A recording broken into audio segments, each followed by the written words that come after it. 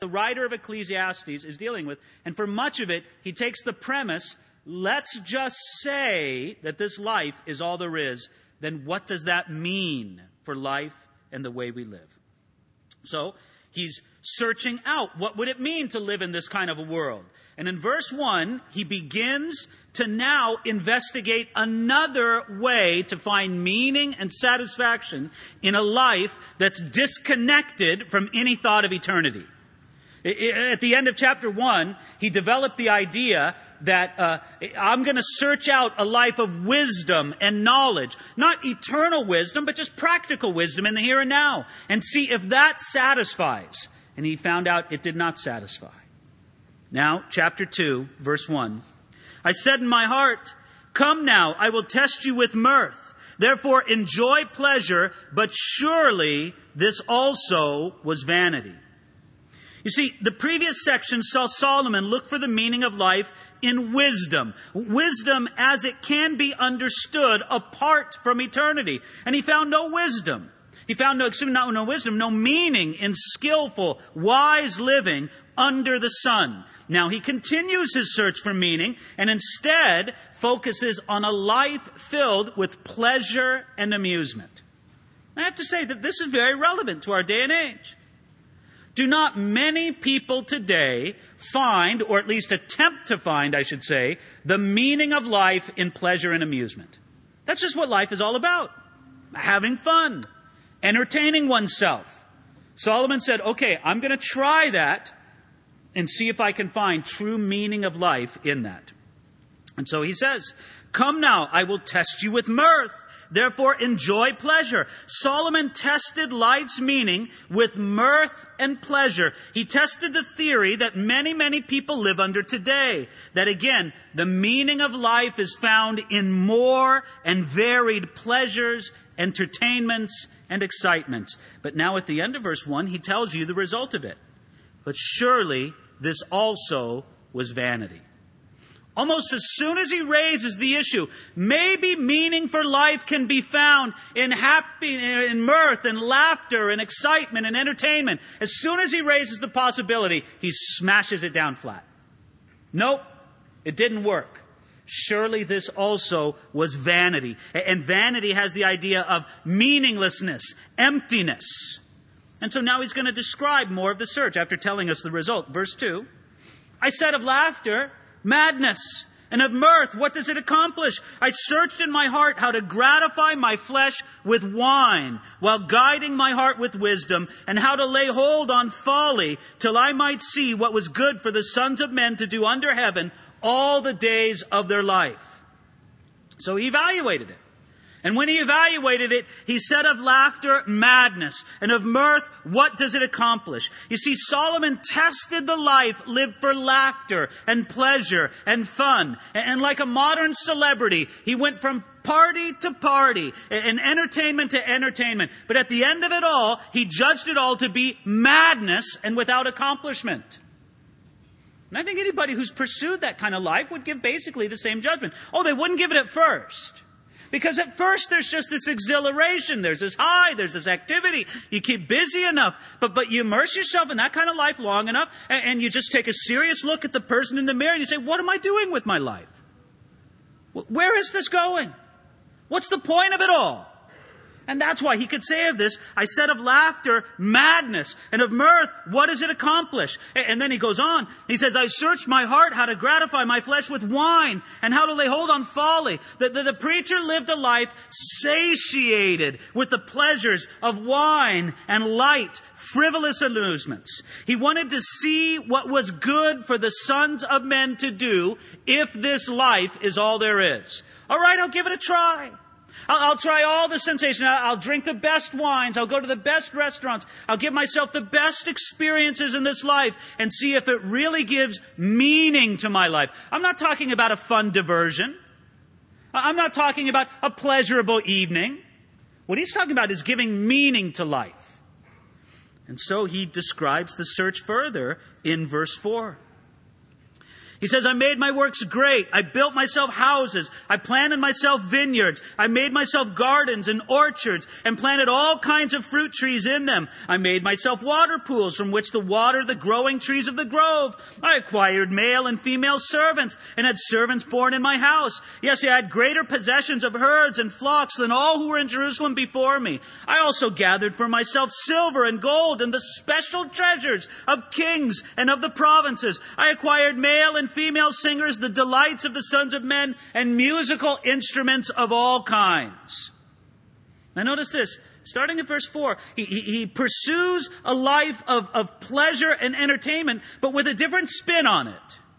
He says, I made my works great. You see, he looked for meaning not only in amusements, but also in great and legitimate accomplishments. He tried to give his life meaning through the satisfaction that comes through building and organizing and improving one's environment. It's almost as he said, okay, look, I tried the pleasure thing, I tried the wine, I tried the fun, I tried the... Okay, I knew it wasn't there. That was vanity. It was meaningless. But maybe the solution is hard work. It's accomplishment. And so, boy, he set himself to hard work. Did you understand the description that I just read to you? Gardens and orchards, male and female servants, herds and flocks, silver and gold. He acquired them. He organized them. It was all a finely tuned, well-running machine. Well done, Solomon. You're a great administrator. You're a great organizer. You're a great leader of men. You've got all these resources and you're steward over them well. And he looks at it and he says, if this life is all there is, it's meaningless. It's empty. You see, all those riches and accomplishments could not give true meaning to his life. If they could have, the preacher would have found it. And so the analysis from the search begins now at verse 9. He says, so I became great and excelled more than all who were before me in Jerusalem. Also my wisdom remained with me. Whatever my eyes desired, I did not keep from them. I did not withhold my heart from any pleasure. For my heart rejoiced in all my labor, and this was my reward from all my labor. Then I looked on all the works that my hands had done, and on the labor in which I had toiled. And indeed, all was vanity and grasping for the wind. There was no profit under the sun. Now, Solomon's accomplishments rightly lifted him to prominence. I like what he says there in verse 9. So I became great and excelled more than all who were before me in Jerusalem. Also my wisdom remained with me. It didn't make me crazy. I was still able to analyze things, at least in an under the sun kind of way. I think there's sort of something interesting in verse 9 if you noticed it. Solomon became famous. I became great. Isn't that what a lot of people think will give meaning to their life, right? Isn't that a common way of thinking today? If I could be famous, how about this? If I could be on television, oh, that would give my life meaning, right? And you find some twisted individuals today who are more than happy to humiliate themselves, to publicly disgrace their own lives and the lives of others, to even commit crimes, just for the sake of making a name for themselves. So that people will say, well, at least I was famous, that man or that woman could say. Listen, there's something very twisted in that. And Solomon explored it. Friends, if fame alone could give meaning to life, Solomon would have known it. But in his under-the-sun world, he realized how empty and how vain it was.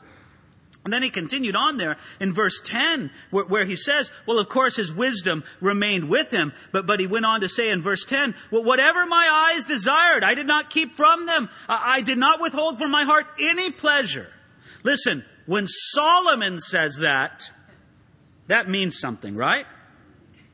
Now, it'd be one thing if, somebody among us said, I bought everything I wanted. And we'd know, we're fairly humble people buying everything we wanted. That's, it's, what do you mean, a trip to the supermarket or something?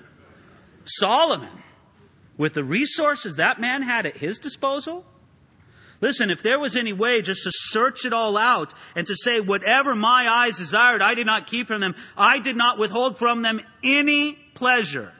As I said before, it's even more significant coming from Solomon, who had the resources to grant whatever his eyes desired, every pleasure of his heart. Solomon, you know how it was in his kingdom. I want that woman. It was brought to him. She became one of his concubines. I want that field. He bought it and paid double the price, and the man was happy to have the money. I want this. I want that. Whatever he wanted, it was brought to him. He didn't have to say no to himself on anything. Surely that will give meaning to my life.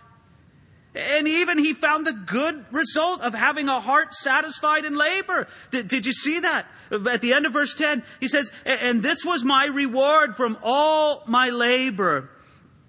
But then he says, we might say that, going on, he says, for my heart rejoiced in all labor. You might say that the preacher lived this period as a hedonist, but he lived it as an intelligent one. He looked for the legitimate pleasures of life, such as the rightful pleasure one takes in the accomplishments of hard work. I mean, the way I work it in my mind is that Solomon lived a life, somewhat of a debauched life, right? An immoral life, you might say, looking for satisfaction in immoral pleasures. But he was wise enough to know that the answers weren't there, and he probably figured that out pretty fast, right?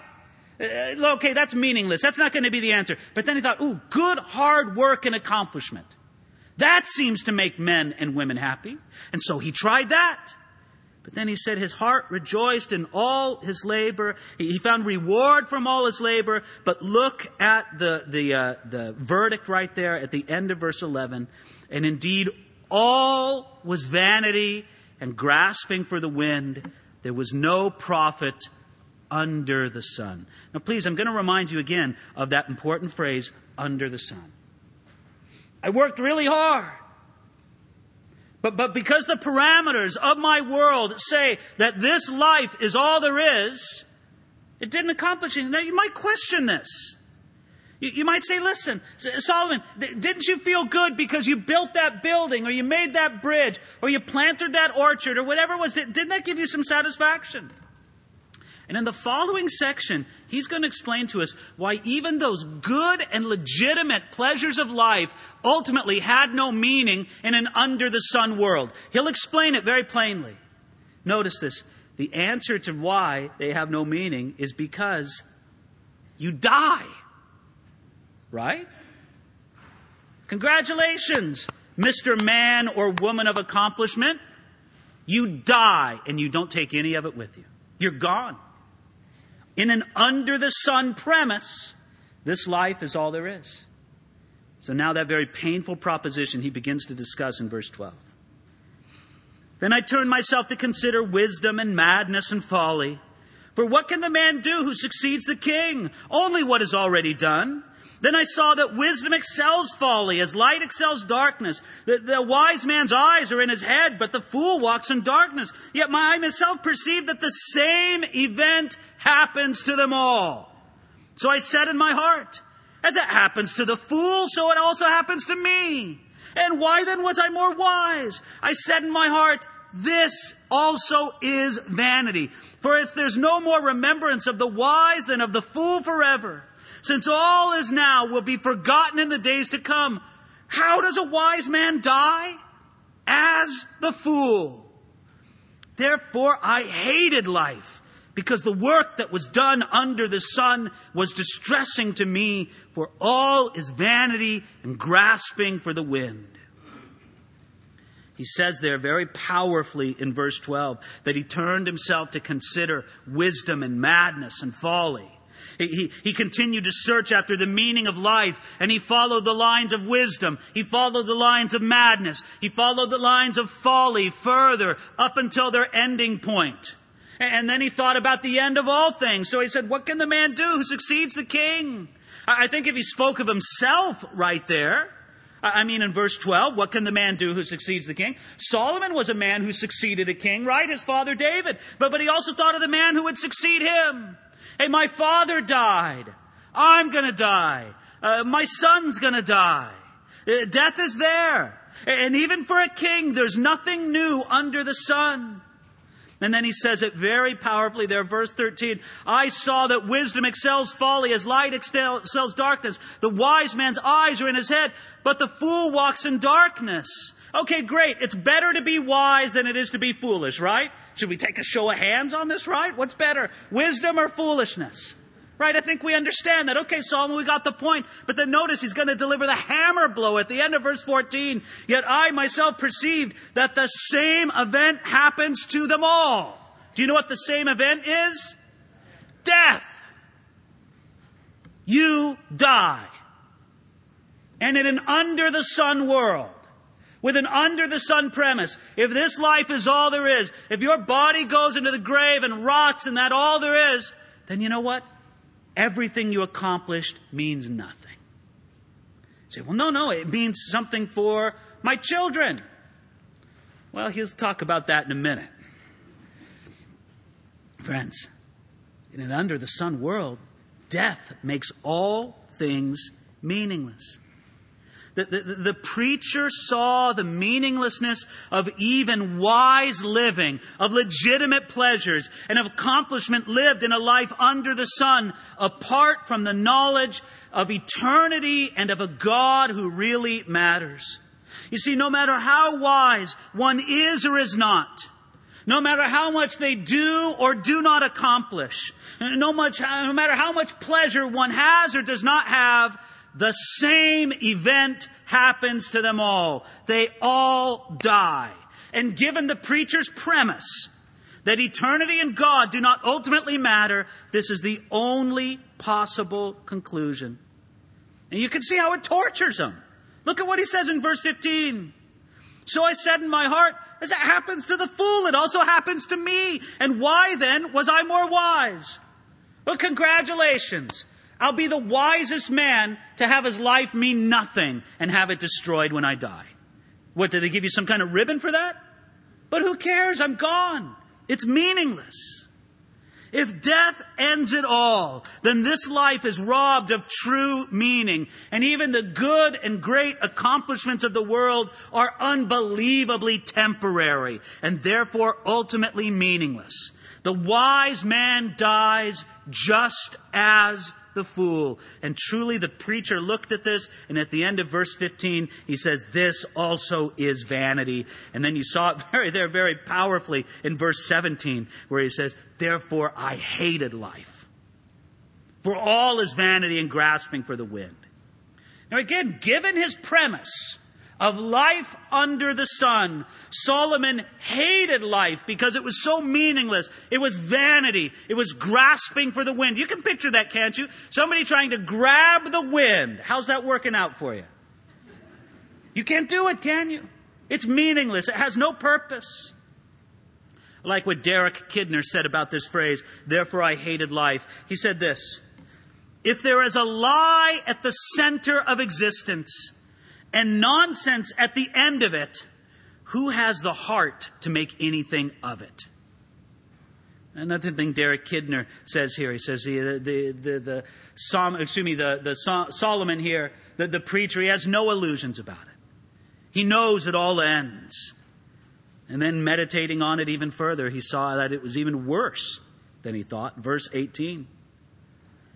Then I hated all my labor in which I had toiled under the sun, because I must leave it to the man who will come after me, right? I'll leave it to my kids. That's a solution. That'll give my life meaning. Look at the next line.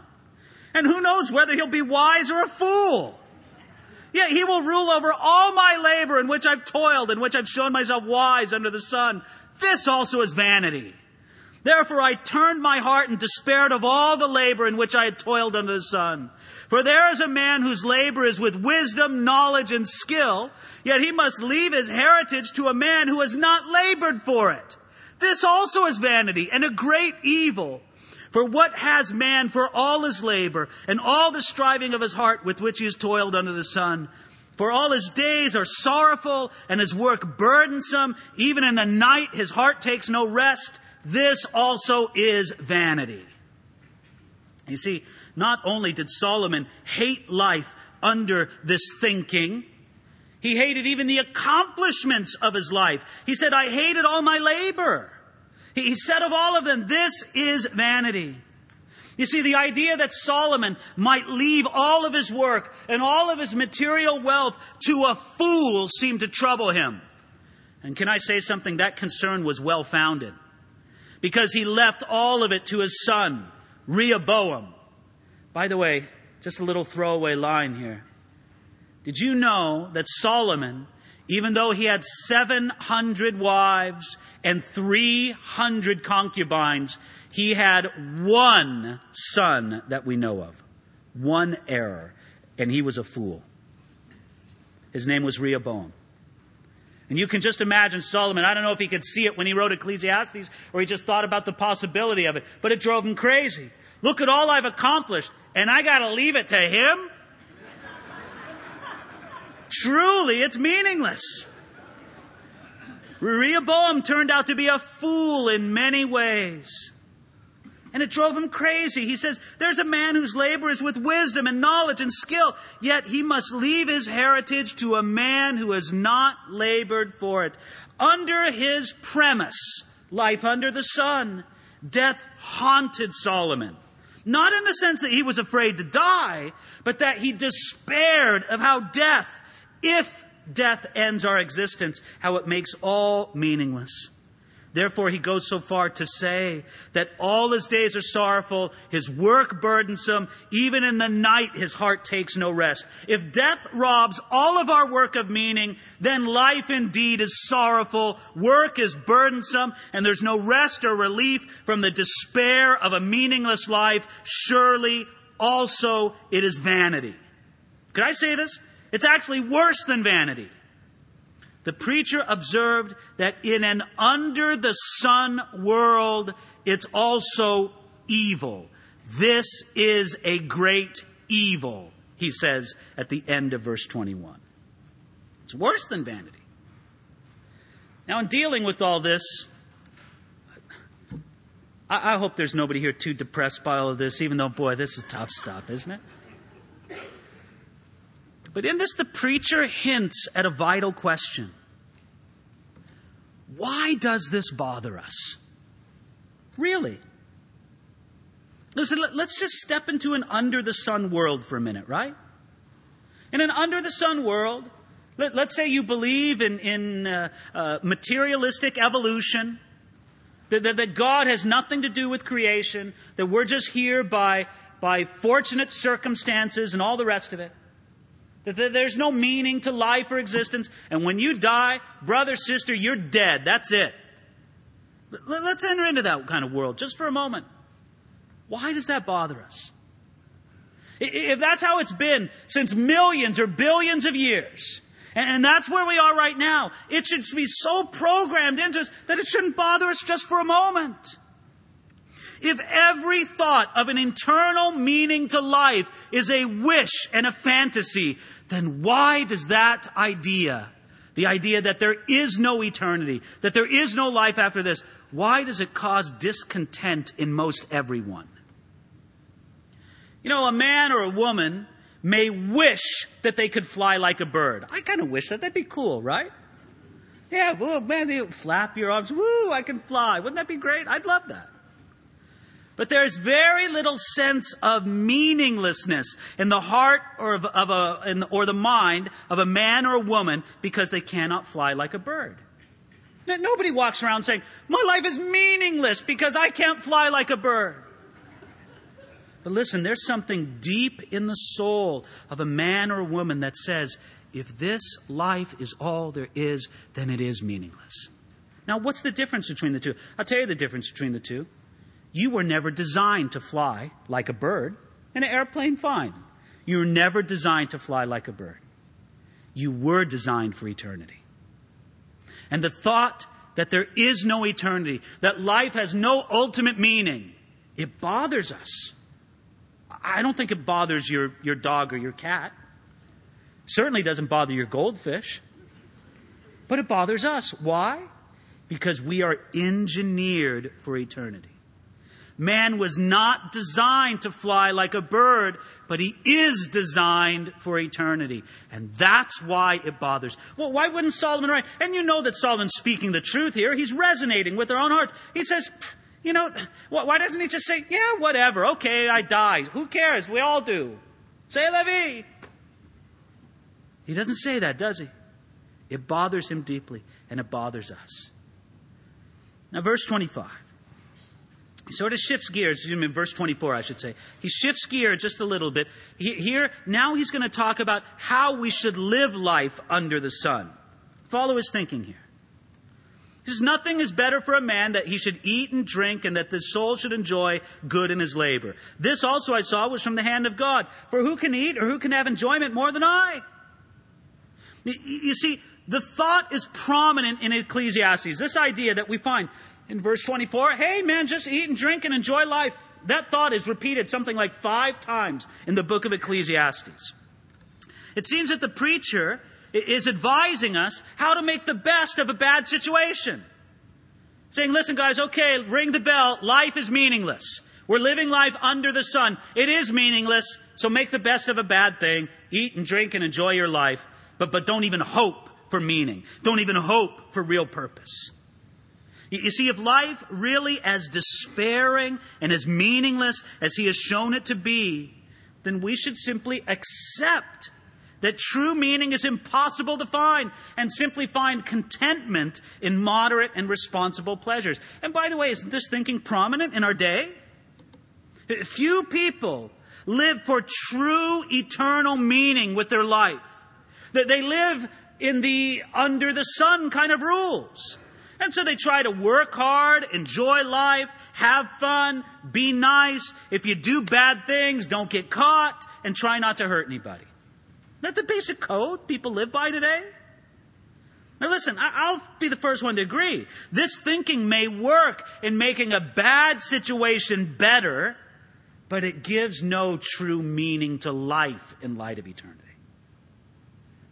And that's why he can even say there in verse 25, this also I saw was from the hand of God. See, here we see that the preacher's no atheist. He certainly believes in God, but the God of the preacher, at least under his under the sun premise, the God of the preacher is not the God who matters. He's not the God who gives meaning to life as he's connected in eternity. Maybe he's the grandfatherly old God with the big beard and the rocking chair up in heaven, right? Oh, there's a God, but he doesn't really matter. The God of the preacher simply teaches us to make the best of a bad situation. And so he really collapses down into fatalism. I like what G. Campbell Morgan said about this. He said, everything is vanity. To live under the sun is to decide at last that the natural thing to do is to just take what comes. Materialism necessarily becomes fatalism. And Solomon says, well, I can do that. For who can eat and drink and who can have enjoyment more than I? Given the preacher's premise, his life should be the best in a meaningless world. He could enjoy this world of despair better than anyone else. Yet his life was almost infinitely more poor than the most humble life lived with true meaning. You know, you'll meet people. I'll speak honestly, maybe you're one of those people. By human observation on the under the sun kind of scale, you got everything. You got it all. But if you're not living your life for eternal meaning, your life has no meaning. The words of the preacher resonate with your heart in the book of Ecclesiastes. I'll say this to you, sir or ma'am, who seems to have everything and the under the sun kind of rules. You are almost infinitely poorer than the most simple man or woman who has true eternal meaning to their life. And if you were wise, you would do everything you could to believe in the God of the Bible and the eternity that is to come, and to realize that your life, your deeds, your aspirations will be judged in light of eternity. And then here in verse 26, he almost gives a throwaway line. He says, for God gives wisdom and knowledge and joy to a man who's good in his sight. But to the sinner he gives the work of gathering and collecting, that he may give to him who's good before God. This also is vanity and grasping for the wind.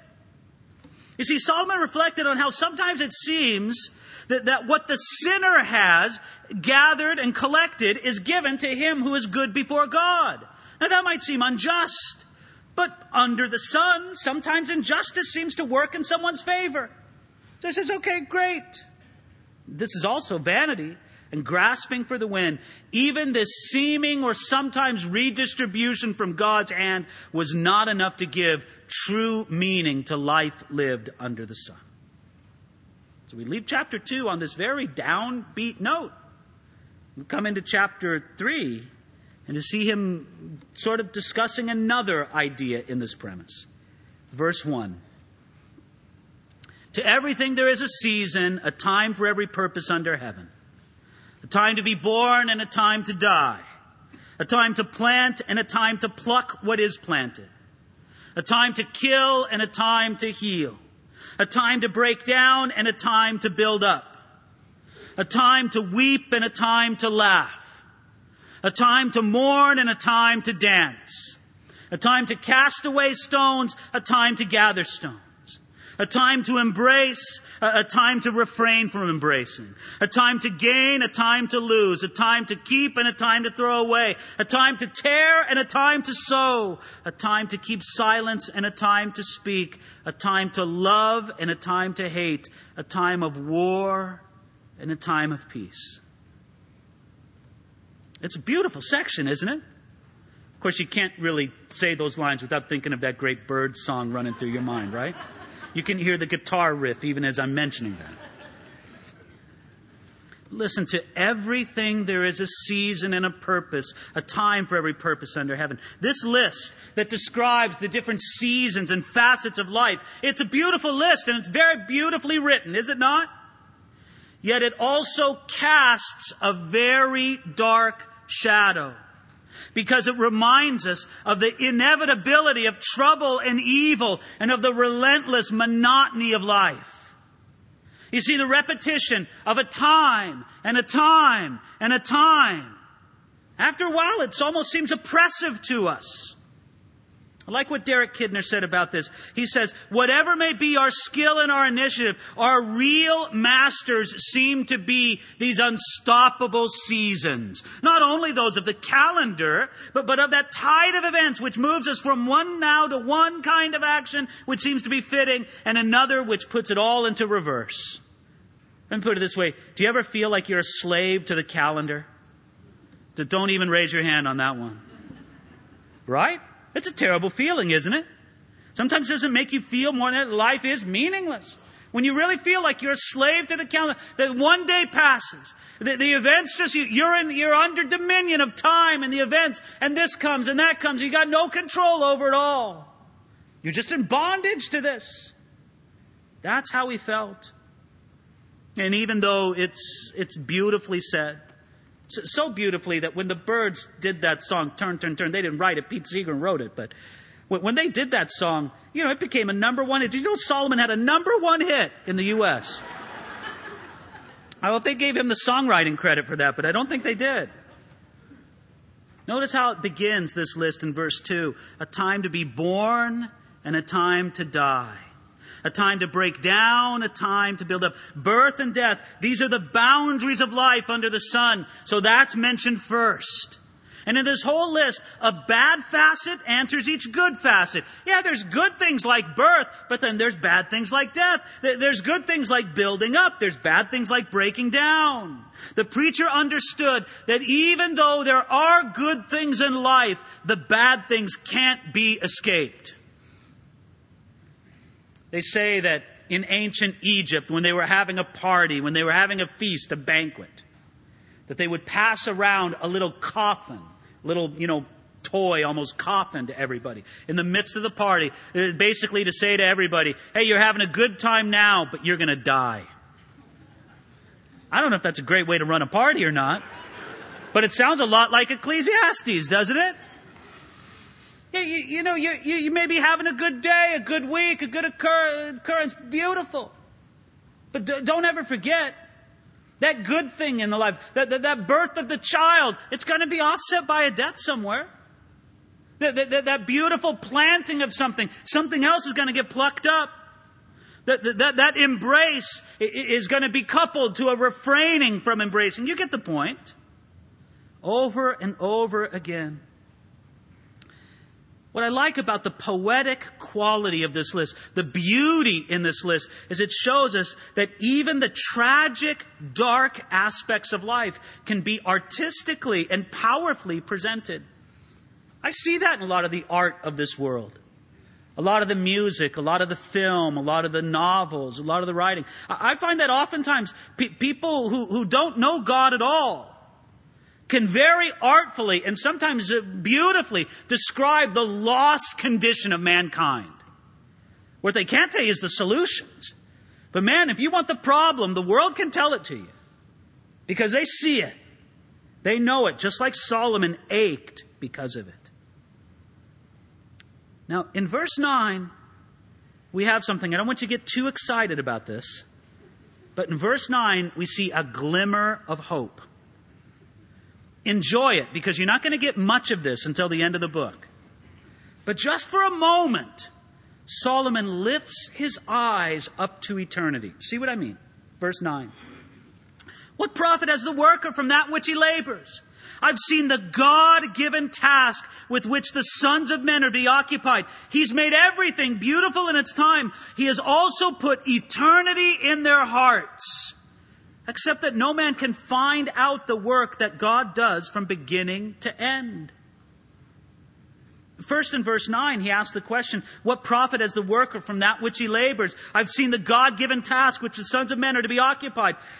The preacher asked the kind of question he had asked before, but this time he found an answer. The God-given task that God gives to man. All right there, that's meaning for your life, isn't it? If you believed that God mattered, and He actually gave you a task to do in this world, that changes everything, doesn't it? Suddenly your life isn't meaningless. Suddenly your life has a purpose. God gave me something to do, and I'm going to do it unto His glory. And then he says next that He's made everything beautiful in its time. And this is consideration of the poetic list in the previous section. Solomon thought of the good and the bad as they were described. And he says, listen, God makes it all beautiful in its time. But then he says something glorious in verse 11. Also, He has put eternity in their hearts. The preacher understood that man has an awareness and a longing for the eternal, and that God has put it in their hearts. We can say that eternity is in our hearts because we are made in the image of an eternal God. Isn't that beautiful? Friends, He's programmed you this way. One of the fascinating things from this is the well-known missionary and author Don Richardson used that phrase, eternity in their hearts, to write a book by that same title, Eternity in Their Hearts. If you've never read it, I highly recommend it. He talks about his work among Aboriginal tribes in different places in the world, and how he found that when he did a little bit of research in the culture and in the thinking and in the mentality of those tribes, he would find connections to biblical truth. They would have a story or a legend or a tradition about a God who gave His Son to help people. They would have this tradition or that tradition. And so often he could connect it back. And Richardson says it's because God has put eternity in their hearts. It's something that God has put in all of our hearts. Except, he says at the end of verse 11, that no one can find out the work that God does from beginning to end. Though God has given man a longing for and an awareness of eternity, God has not revealed very much about His eternal work. This keeps the yearning for eternity alive in the heart of man as a yet-to-be-fulfilled longing. Now, this phenomenon that Solomon speaks of, this phenomenon of eternity being in our hearts, I think we would just agree that it's true, right?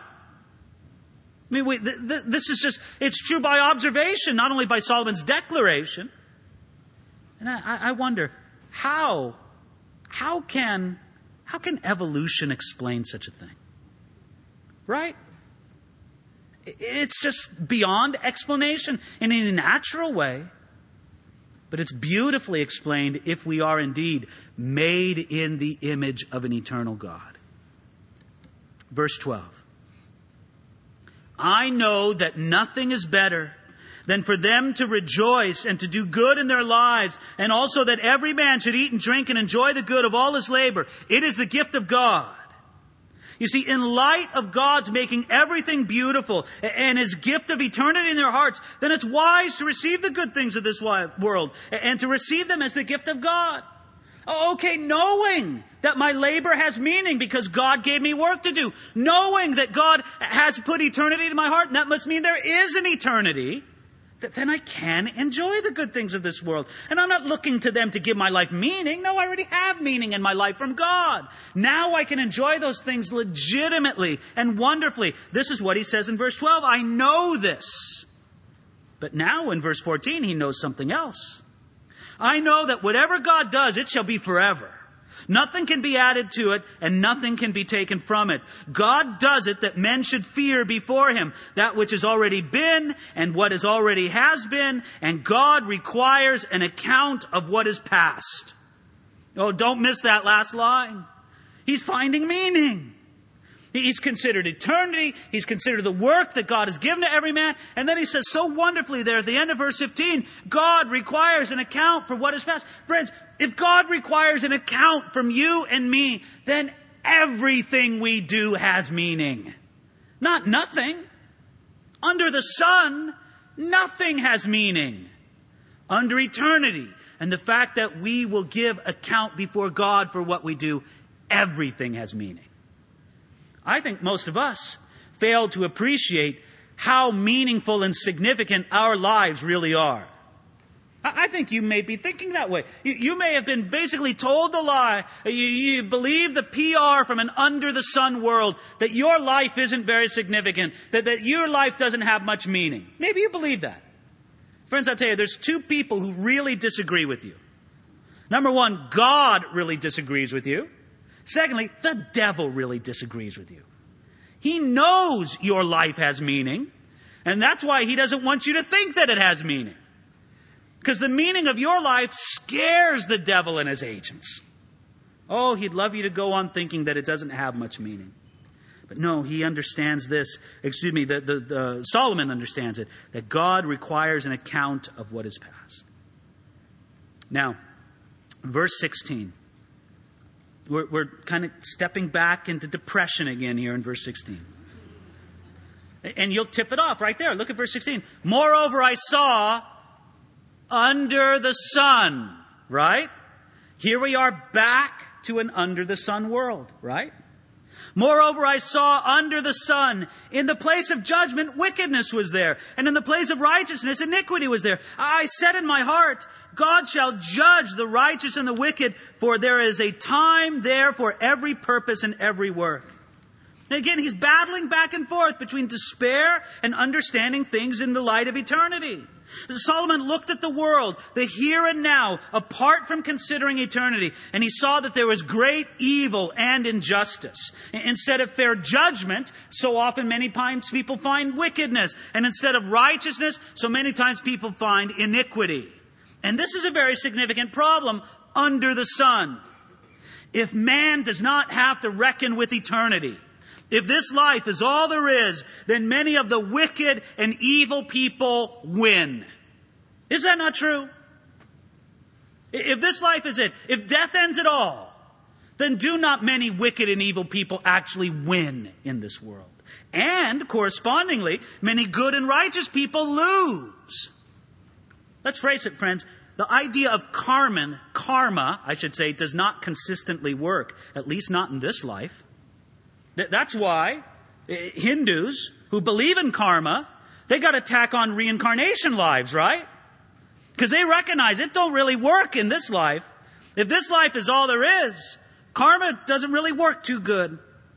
There's a lot of unjust, wicked people who seem to come out just fine, right? And there's a lot of good, godly people who end up getting trampled over. If that's not set right somewhere, sometime, then it's very troublesome. That's why Solomon finds some relief there in verse 17, where he said in his heart, God shall judge the righteous and the wicked. The preacher said, perhaps he hoped that he knew that God would judge the righteous and the wicked, and not only in this life, because there is a time for every purpose and for every work. God will judge the deeds of man to see if it fits the proper purpose and the proper work. Now, he flirted with discouragement and despair in verses 16 and 17. He kind of rallied a little bit at the end of verse 17. Verse 18, we're plunged back into darkness here. Here he goes. I said in my heart, concerning the condition of the sons of men, God tests them, that they may see that they themselves are like animals. For what happens to the sons of men also happens to the animals. One thing befalls them. As one dies, so dies the other. Surely they all have the same breath. Man has no advantage over the animals, for all is vanity. All will go to one place. All are from the dust, and all return to the dust. Who knows what the spirit of the sons of men, which goes upward, and the spirit of the animal, which goes to the earth? Concerning the condition of the sons of men, he says, they themselves are like animals. Now, he's not talking about people living like animals. You know what he's talking about? People dying like animals. Solomon compared life between humans and animals, and he also compared their deaths, doing so under the sun, absent eternity terms. And so on this basis, he could say that there's very little difference from the life and the destiny between humans and animals, as he says very powerfully, as one dies, so dies the other. The preacher thought of an animal dying and its body decomposing. And then he thought that by all outward appearance, the same happens to a human body. Therefore, they all have one breath. Man has no advantage over the animals, for all is vanity. The distinction between man and animals, death cancels it out. I like what one commentator named Dean said. He said, man's boasted superiority, his power of conceiving and planning, his greatness, his skill, his strength, his cunning, all come under the category of vanity, for they cannot ward off the inevitable blow of death. There you go, Mr. or Mrs. Smarty Pants. You've achieved a lot. You've done it all, right? In an under-the-sun world, you die and your body rots just like that of a horse. That's it. That's what it's like in an under-the-sun world.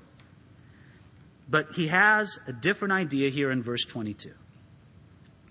So I perceived that nothing is better than that a man should rejoice in his own works, for that is his heritage. For who can bring him to see what will happen after him? Again, this is the same basic idea that we've seen before. Making the best of a bad situation. It's true that Solomon perceived this, but he did so on the faulty assumptions of under-the-sun thinking. And he said, nothing is better that a man should rejoice in his own works. After briefly flirting with the confidence in eternity earlier in this chapter, the preacher's return to his under-the-sun thinking, and under this premise, nothing is better than for a man to accomplish what he can in this world and to try the best he can to not trouble himself to what will happen after him. Don't think about it. You see, in this under-the-sun thinking, Solomon had an answer for the question, what will happen after him? And the answer is, nothing. Under the sun, what happens after you? Nothing. Because death ends it all, and ultimately this life has no more significance than the life of that of an animal. Well, I have to say that this is a very depressing point to leave our text at. And I have no greater light for you next week. We plunge into the darkness even greater. But listen, I want to compare a couple passages just as we walk out on this. Solomon's right in an under-the-sun world with that given premise. But I thank my Savior, Jesus Christ, that we don't live under the sun. That we live under the more glorious sun of eternity. That we live under the bright and morning star, Jesus Christ our Lord. Remember what he said back in chapter 2, verses 20 and 22? He said, I turned my heart and despaired of all the labor in which I toiled under the sun. For what has man for all of his labor and all the striving of his heart with all that he's toiled under the sun? What good is it to work so hard and accomplish anything if death robs it all? Compare that with this passage from 1 Corinthians 15. Therefore, my brethren, be steadfast, immovable, always abounding in the work of the Lord, knowing that your labor is not in vain in the Lord. That's life under the bright and morning star. And it makes us what? It makes us steadfast, immovable, always abounding in the work of the Lord. Friends, when you see the contrast, we've seen a black velvet background here. On that black velvet, I've just set a beautiful diamond there for you to consider. The person and the work of Jesus Christ, our Savior. He, the bright morning star, gives meaning to our life. But let's just receive that from Him and accept it together. Father, thank you, Lord. Thank you that the brilliance of who Jesus is and what He's done, it stands out all the more brightly